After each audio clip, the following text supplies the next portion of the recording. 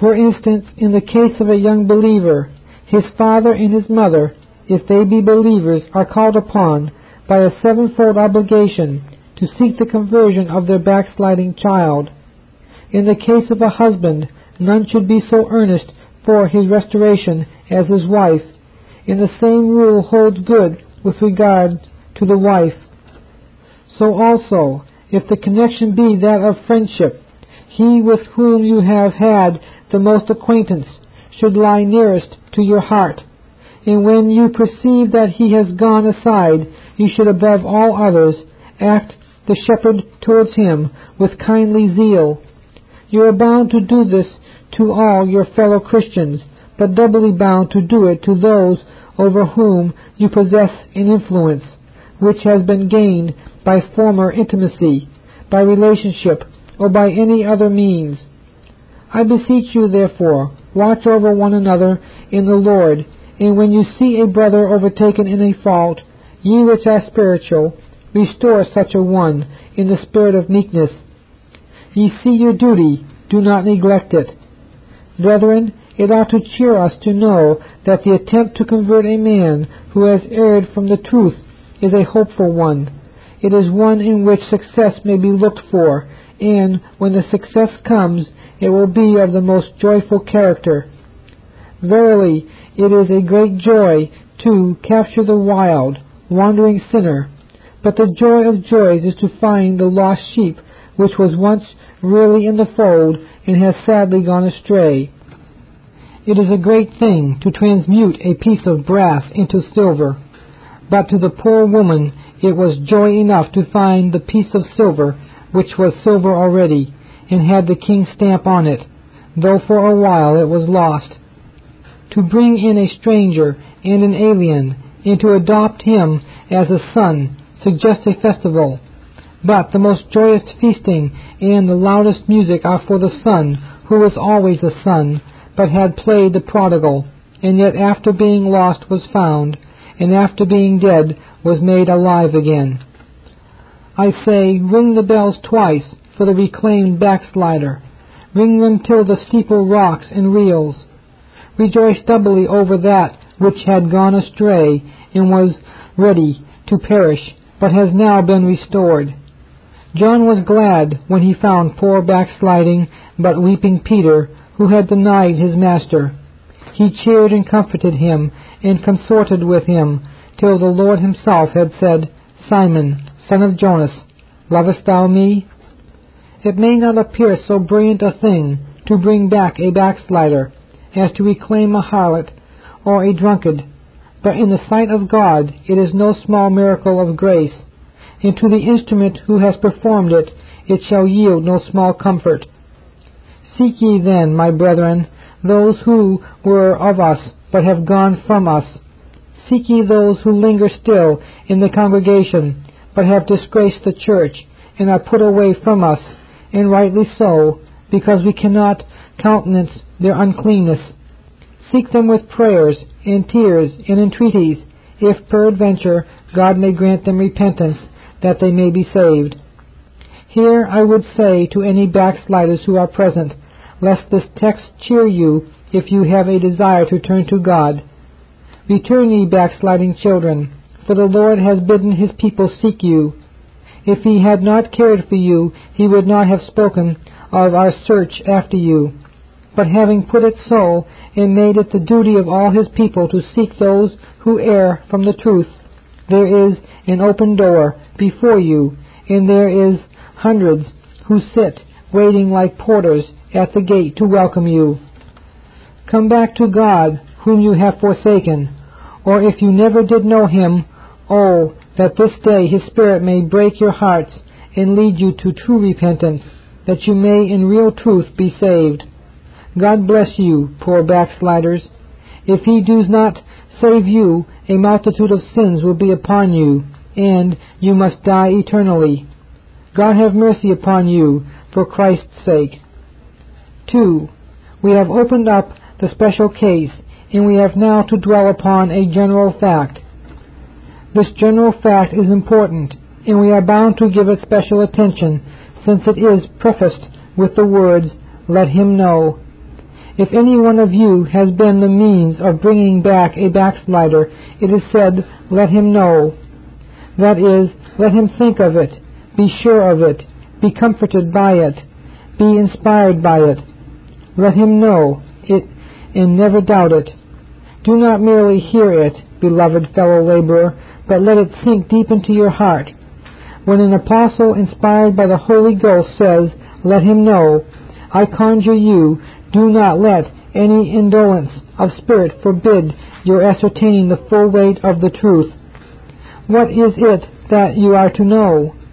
To know that he who converteth a sinner from the error of his way shall save a soul from death. This is something worth knowing, is it not?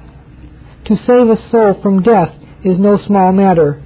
Why, we have men among us whom we honor every time we cast our eyes upon them, for they have saved many precious lives.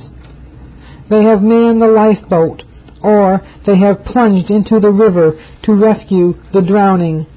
They have been ready to risk their own lives in burning timbers that they might snatch the perishing from the devouring flames. True heroes these, far worthier of renown than your blood-stained men of war. God bless the brave hearts. May England never lack a body of worthy men to make her shores illustrious for humanity. When we see a fellow creature exposed to danger, our pulse beats quickly, and we are ignited with desire to save him. Is it not so? But the saving of a soul from death is a far greater matter. Let us think what that death is. It is not non-existence. I do not know that I would lift a finger to save my fellow creature from mere non-existence. I see no great hurt in annihilation, certainly nothing that would alarm me as a punishment for sin, just as I see no great joy in mere eternal existence, if that is all that is meant by eternal life. So I discern no terror in ceasing to be. I would as soon not be as be, so far as mere colorless being or not being is concerned. But eternal life means in Scripture a very different thing from eternal existence. It means existing with all the faculties developed in fullness of joy, existing not as the dried herb in the hay, but as the flower in all its beauty. To die, in Scripture, and indeed in common language, is not to cease to exist. Very wide is the difference between the two words to die and to be annihilated. To die, as the first death, is the separation of the body from the soul. It is the resolution of our nature into its component elements. And to die the second death is to separate the man, soul and body, from his God, who is the life and joy of our manhood. This is eternal destruction from the presence of the Lord and from the glory of his power. This is to have the palace of manhood destroyed and turned into a desolate ruin for the howling dragon of remorse and the hooting owl of despair to inherit forever. The descriptions which Holy Scripture gives of the second death are terrible to the last degree. It speaks of a worm that never dies, and a fire that never can be quenched, of the terror of the Lord, and tearing in pieces, of the smoke of their torment, which goeth up for ever and ever, and of the pit which hath no bottom. I am not about to bring all these terrible things together, but there are words in Scripture which, if pondered, might make the flesh to creep and the hair to stand on end at the very thought of the judgment to come. Our joy is that if any one of us are made in God's hands the means of converting a man from the error of his way, we shall have saved a soul from this eternal death. That dreadful hell the saved one will never know, that wrath he will not feel, that being banished from the presence of God will never happen to him. Is there not a joy worth worlds in all this? Remember the addition to the picture. If you have saved a soul from death, you have introduced it into eternal life, by God's good grace, there will be another chorister among the white-robed host to sing Jehovah's praise, another hand to smite eternally the harp strings of adoring gratitude, another sinner saved to reward the Redeemer for his passion. Oh, the happiness of having saved a soul from death! And it is added that in such a case you will have covered a multitude of sins. We understand this to mean that the result of the conversion of any sinner will be the covering up of all his sins by the atoning blood of Jesus. How many those sins are, in any case, none of us can tell. But if any man be converted from the error of his way, the whole mass of his sins will be drowned in the Red Sea of Jesus' blood and washed away forever. Now remember that your Savior came to this world with two objects. He came to destroy death and to put away sin. If you convert a sinner from the error of his way, you are made like to him in both these works. After your manner, in the power of the Spirit of God, you overcome death by snatching a soul from the second death, and you also put away sin from the sight of God by hiding a multitude of sins beneath the propitiation of the Lord Jesus Christ.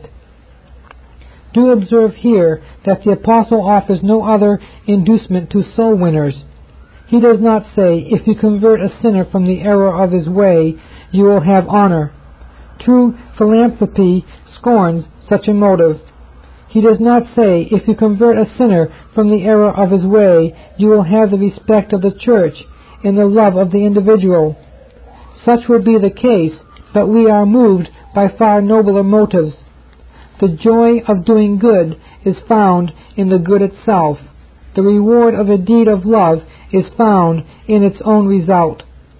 If we have saved a soul from death and hidden a multitude of sins, that is payment enough, though no ear should ever hear of the deed, and no pen should ever record it. Let it be forgotten that we were the instruments, if good be but effected. It shall give us joy even if we be not appreciated, and are left in the cold shade of forgetfulness. Yea, if others wear the honors of the good deed which the Lord has wrought by us, we will not murmur. It shall be joy enough to know that a soul has been saved from death, and a multitude of sins has been covered.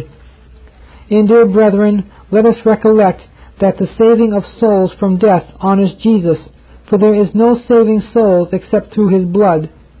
As for you and for me, what can we do in saving a soul from death?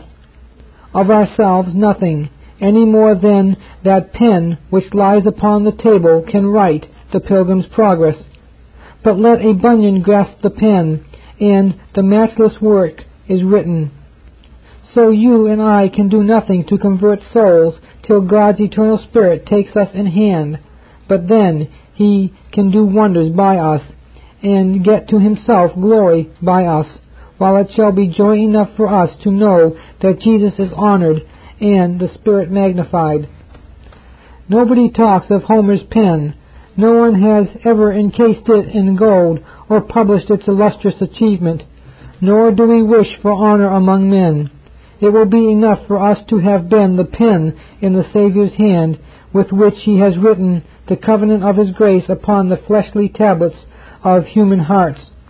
This is golden wages for a man who really loves his Master. Jesus is glorified, sinners are saved. Now I want you to notice particularly that all that is said by the Apostle here is about the conversion of one person. If any of you do err from the truth, and one convert him, let him know that he which converteth the sinner from the error of his way shall save a soul from death. Have you never wished you were a Whitfield? Have you never felt, young man, in your innermost soul great aspirations to be another McShane, or Brainerd, or Moffat?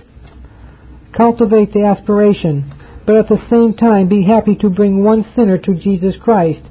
For he who converts only one is bidden to know that no mean thing has been done, for he has saved a soul from death and covered a multitude of sins. and it does not say anything about the person who is the means of this work. It is not said, if a minister shall convert a man, or if some noted eloquent divine shall have wrought it. If this deed shall be performed by the least babe in our Israel, if a little child shall tell the tale of Jesus to its father, if a servant girl shall drop a tract where some one poor soul shall find it and receive salvation, if the humblest preacher at the street corner shall have spoken to the thief or to the harlot, and such shall be saved, let him know that he that turneth any sinner from the error of his way, whoever he may be, hath saved a soul from death, and covered a multitude of sins. Now, beloved, what comes out of this but these suggestions? Let us long to be used in the conversion of sinners. James does not speak concerning the Holy Ghost in this passage, nor of the Lord Jesus Christ, for he was writing to those who would not fail to remember the important truths which concern both the Spirit and the Son of God. But yet it may be meet here to remind you that we cannot do spiritual good to our fellow creatures apart from the Spirit of God. Neither can we be blessed to them if we do not preach to them Jesus Christ and Him crucified. God must use us, but oh, let us long to be used, pray to be used, and pine to be used. Dear brother and sisters, let us purge ourselves of everything that would prevent our being employed by the Lord. If there is anything we are doing or leaving undone, any evil we are harboring, or any grace we are neglecting, which may make us unfit to be used of God, let us pray the Lord to cleanse and mend and scour us till we are vessels fit for the Master's use. Then let us be on the watch for opportunities of usefulness. Let us go about the world with our ears and our eyes open, ready to avail ourselves of every occasion for doing good. Let us not be content till we are useful, but make this the main desire and ambition of our lives. Somehow or other we must and will bring souls to Jesus Christ. As Rachel cried, "Give me children, or I die," so may none of you be content to be barren in the household of God. Cry and sigh until you have snatched some brand from the burning, and have brought at least one sinner to Jesus Christ, that so you also may have saved a soul from death and covered a multitude of sins. 3. And now let us turn for a few minutes only to the point which is not in the text. I want to make a particular application of this whole subject to the conversion of children. Beloved friends, I hope you do not altogether forget the Sabbath school, and yet I am afraid a great many Christians are scarcely aware that there are such things as Sabbath schools at all. They know it by hearsay, but not by observation. Probably in the course of 20 years they have never visited the school, nor concerned themselves about it. They would be gratified to hear of any success accomplished, but though they may not have heard anything about the matter one way or the other, they are well content. In most churches you will find a band of young and ardent spirits giving themselves to Sunday school work, but there are numbers of others who might greatly strengthen the school who never attempt anything of the sort. In this they might be excused if they had other work to do, but unfortunately they have no godly occupation, but are mere killers of time, while this work, which lies ready to hand and is accessible and demands their assistance, is entirely neglected. I will not say there are any such sluggards here, but I am not able to believe that we are quite free from them, and therefore I will ask conscience to do its work with the guilty parties. Children need to be saved. Children may be saved. Children are to be saved by instrumentality. Children may be saved while they are children. He who said, "Suffer the little children to come unto me, and forbid them not, for of such is the kingdom of heaven," never intended that his church should say, "We will look after the children by and by, when they have grown up, to be young men and women. He intended that it should be a subject of prayer and earnest endeavor that children, as children, should be converted to God. The conversion of children involves the same work of divine grace and results in the same blessed consequences as the conversion of the adult. There is the saving of the soul from death in the child's case, in the hiding of a multitude of sins, but there is this additional matter for joy, that a great preventive work is done when the young are converted. Conversion saves a child from a multitude of sins. If God's eternal mercy shall bless your teaching to a little prattler, how happy that boy's life will be if compared with what it might have been if he had grown up in folly, sin, and shame, and had only been converted after many days. It is the highest wisdom and the truest prudence to pray for our children that while they are yet young, their hearts may be given to the Savior. 'Twill save them from 1,000 snares to mind religion young. Grace will preserve their following years and make their virtues strong. To reclaim the prodigal is well, but to save him from ever being a prodigal is better. To bring back the thief and the drunkard is a praiseworthy action, but so to act that the boy shall never become a thief or a drunkard is far better. Hence, Sabbath school instruction stands very high in the list of philanthropic enterprises, and Christians ought to be most earnest in it. He who converts a child from the error of his way prevents as well as covers a multitude of sins. Moreover, this gives the church the hope of being furnished with the best of men and women. The church's Samuels and Solomons are made wise in their youth. David and Josiah were tender of heart when they were tender in years. Read the lives of the most eminent ministers, and you shall usually find that their Christian history began early. Though it is not absolutely needful, yet it is highly propitious to the growth of a well-developed Christian character that its foundation should be laid on the basis of youthful piety. I do not expect to see the churches of Jesus Christ ordinarily built up by those who have through life lived in sin, but by the bringing up in their midst, in the fear and admonition of the Lord, young men and women who become pillars in the house of our God. If we want strong Christians, we must look to those who were Christians in their youth. Trees must be planted in the courts of the Lord while they are yet young, if they are to live long and to flourish well. And brethren, I feel that the work of teaching the young has at this time an importance superior to any which it ever had before. For at this time there are abroad those who are creeping into our homes and deluding men and women with their false doctrine. Let the Sunday school teachers of England teach the children well. Let them not merely occupy their time with pious phrases, but teach them the whole gospel and the doctrines of grace intelligently, and let them pray over the children, and never be satisfied unless the children are turned to the Lord Jesus Christ and added to the church. And then I shall not be afraid of popery. Popish priests said of old that they could have won England back again to Rome if it had not been for the catechizing of the children. We have laid aside catechisms, I think with too little reason, but at any rate, if we do not use godly catechisms, we must bring back decided, plain, simple teaching, and there must be pleading and praying for the immediate conversion of the children unto the Lord Jesus Christ.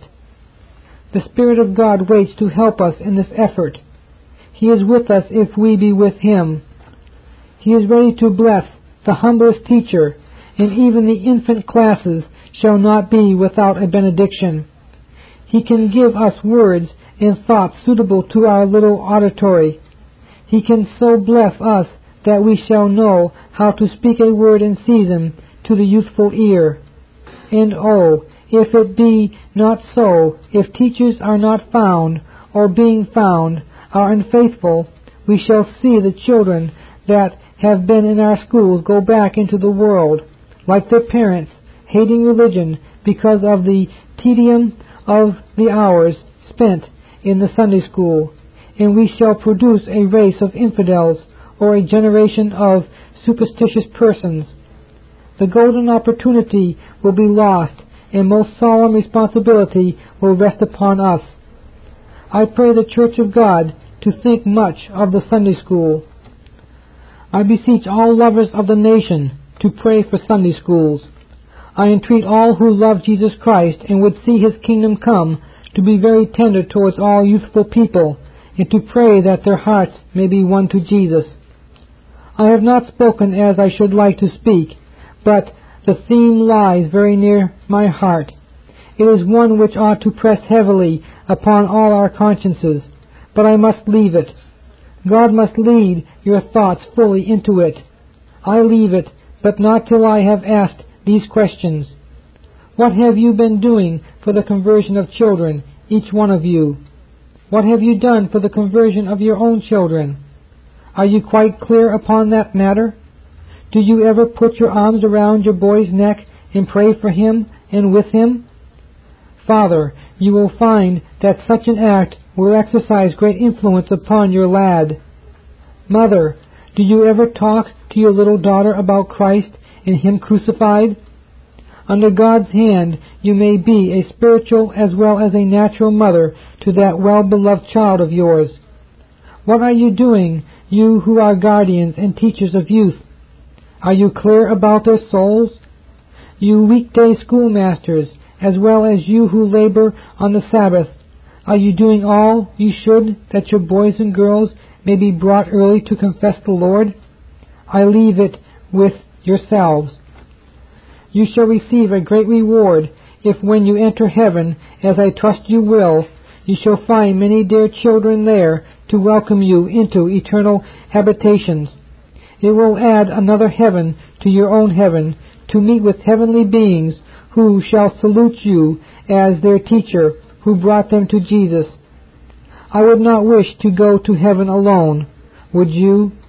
I would not wish to have a crown in heaven without a star in it, because no soul was ever saved by my means, would you?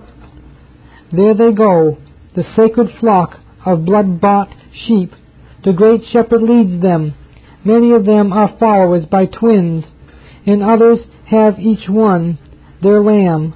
Would you like to be a barren sheep of the great shepherd's flock? The scene changes. Hearken to the trampings of a great host. I hear their war music. My ears are filled with their songs of victory. The warriors are coming home, and each one is bringing his trophy on his shoulder, to the honor of the great captain. They stream through the gate of pearl. They march in triumph to the celestial capital, along the golden streets, and each soldier bears with him his own portion of the spoil. Will you be there? And being there, will you march without a trophy and add nothing to the pomp of the triumph? Will you bear nothing that you have won in battle, nothing which you have ever taken for Jesus with your sword and with your bow?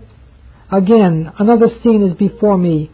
I hear them shout, the harvest home, and I see the reapers bearing every one his sheaf. Some of them are bowed down with the heaps of sheaves which load their happy shoulders. They went forth weeping, but they have come again rejoicing, bringing their sheaves with them. Yonder comes one who bears but a little handful, but it is rich grain. He had only a tiny plot and a little seed corn entrusted to him, yet it has multiplied well according to the rule of proportion. Will you be there without so much as a solitary ear, never having plowed nor sown, and therefore never having reaped? If so, every shout of every reaper might well strike a fresh pang into your heart, as you remember that you did not sow, and therefore could not reap. If you do not love my Master, do not profess to do so. If he never bought you with his blood, do not lie unto him, and come unto his table, and say that you are his servant. But if his dear wounds bought you, give yourself to him. And if you love him, feed his sheep and feed his lambs. He stands here unseen in my sight, but recognized by my face. He exhibits to you the marks of the wounds upon his hands and his feet. And he says to you, Peace be unto you. As my Father hath sent me, even so send I you. Go ye into all the world, and preach the gospel to every creature. In this know, that he who converteth a sinner from the error of his way shall save a soul from death, and shall hide a multitude of sins. Good Master, help us to serve thee. Amen. This is the end of the book. This Reformation audio track is a production of Still Waters Revival Books. SWRB makes thousands of classic Reformation resources available, free and for sale, in audio, video, and printed formats. Our many free resources, as well as our complete mail-order catalog, containing thousands of classic and contemporary Puritan and Reformed books, tapes, and videos at great discounts, is on the web at www.swrb.com. We can also be reached by email at swrb@swrb.com, by phone at 780-450-3730, by fax at 780-468-1096, or by mail at 4710-37A Avenue, Edmonton, that's Edmonton, Alberta, abbreviated capital A, capital B, Canada, T6L3T5. You may also request a free printed catalog. And remember that John Calvin, in defending the Reformation's regulative principle of worship, or what is sometimes called the scriptural law of worship, commenting on the words of God, which I commanded them not, neither came into my heart, from his commentary on Jeremiah 7:31, writes, God here cuts off from men every occasion for making evasions, since he condemns by this one phrase, I have not commanded them, whatever the Jews devised. There is then no other argument needed to condemn superstitions than that they are not commanded by God. For when men allow themselves to worship God according to their own fancies, and attend not to his commands, they pervert true religion. And if this principle was adopted by the Papists, all those fictitious modes of worship in which they absurdly exercise themselves would fall to the ground. It is indeed a horrible thing for the Papists to seek to discharge their duties towards God by performing their own superstitions. There is an immense number of them, as it is well known, and as it manifestly appears. Were they to admit this principle, that we cannot rightly worship God except by obeying his word, they would be delivered from their deep abyss of error. The prophet's words, then, are very important when he says that God had commanded no such thing, and that it never came to his mind, as though he had said that men assume too much wisdom when they devise what he never required, nay, what he never knew.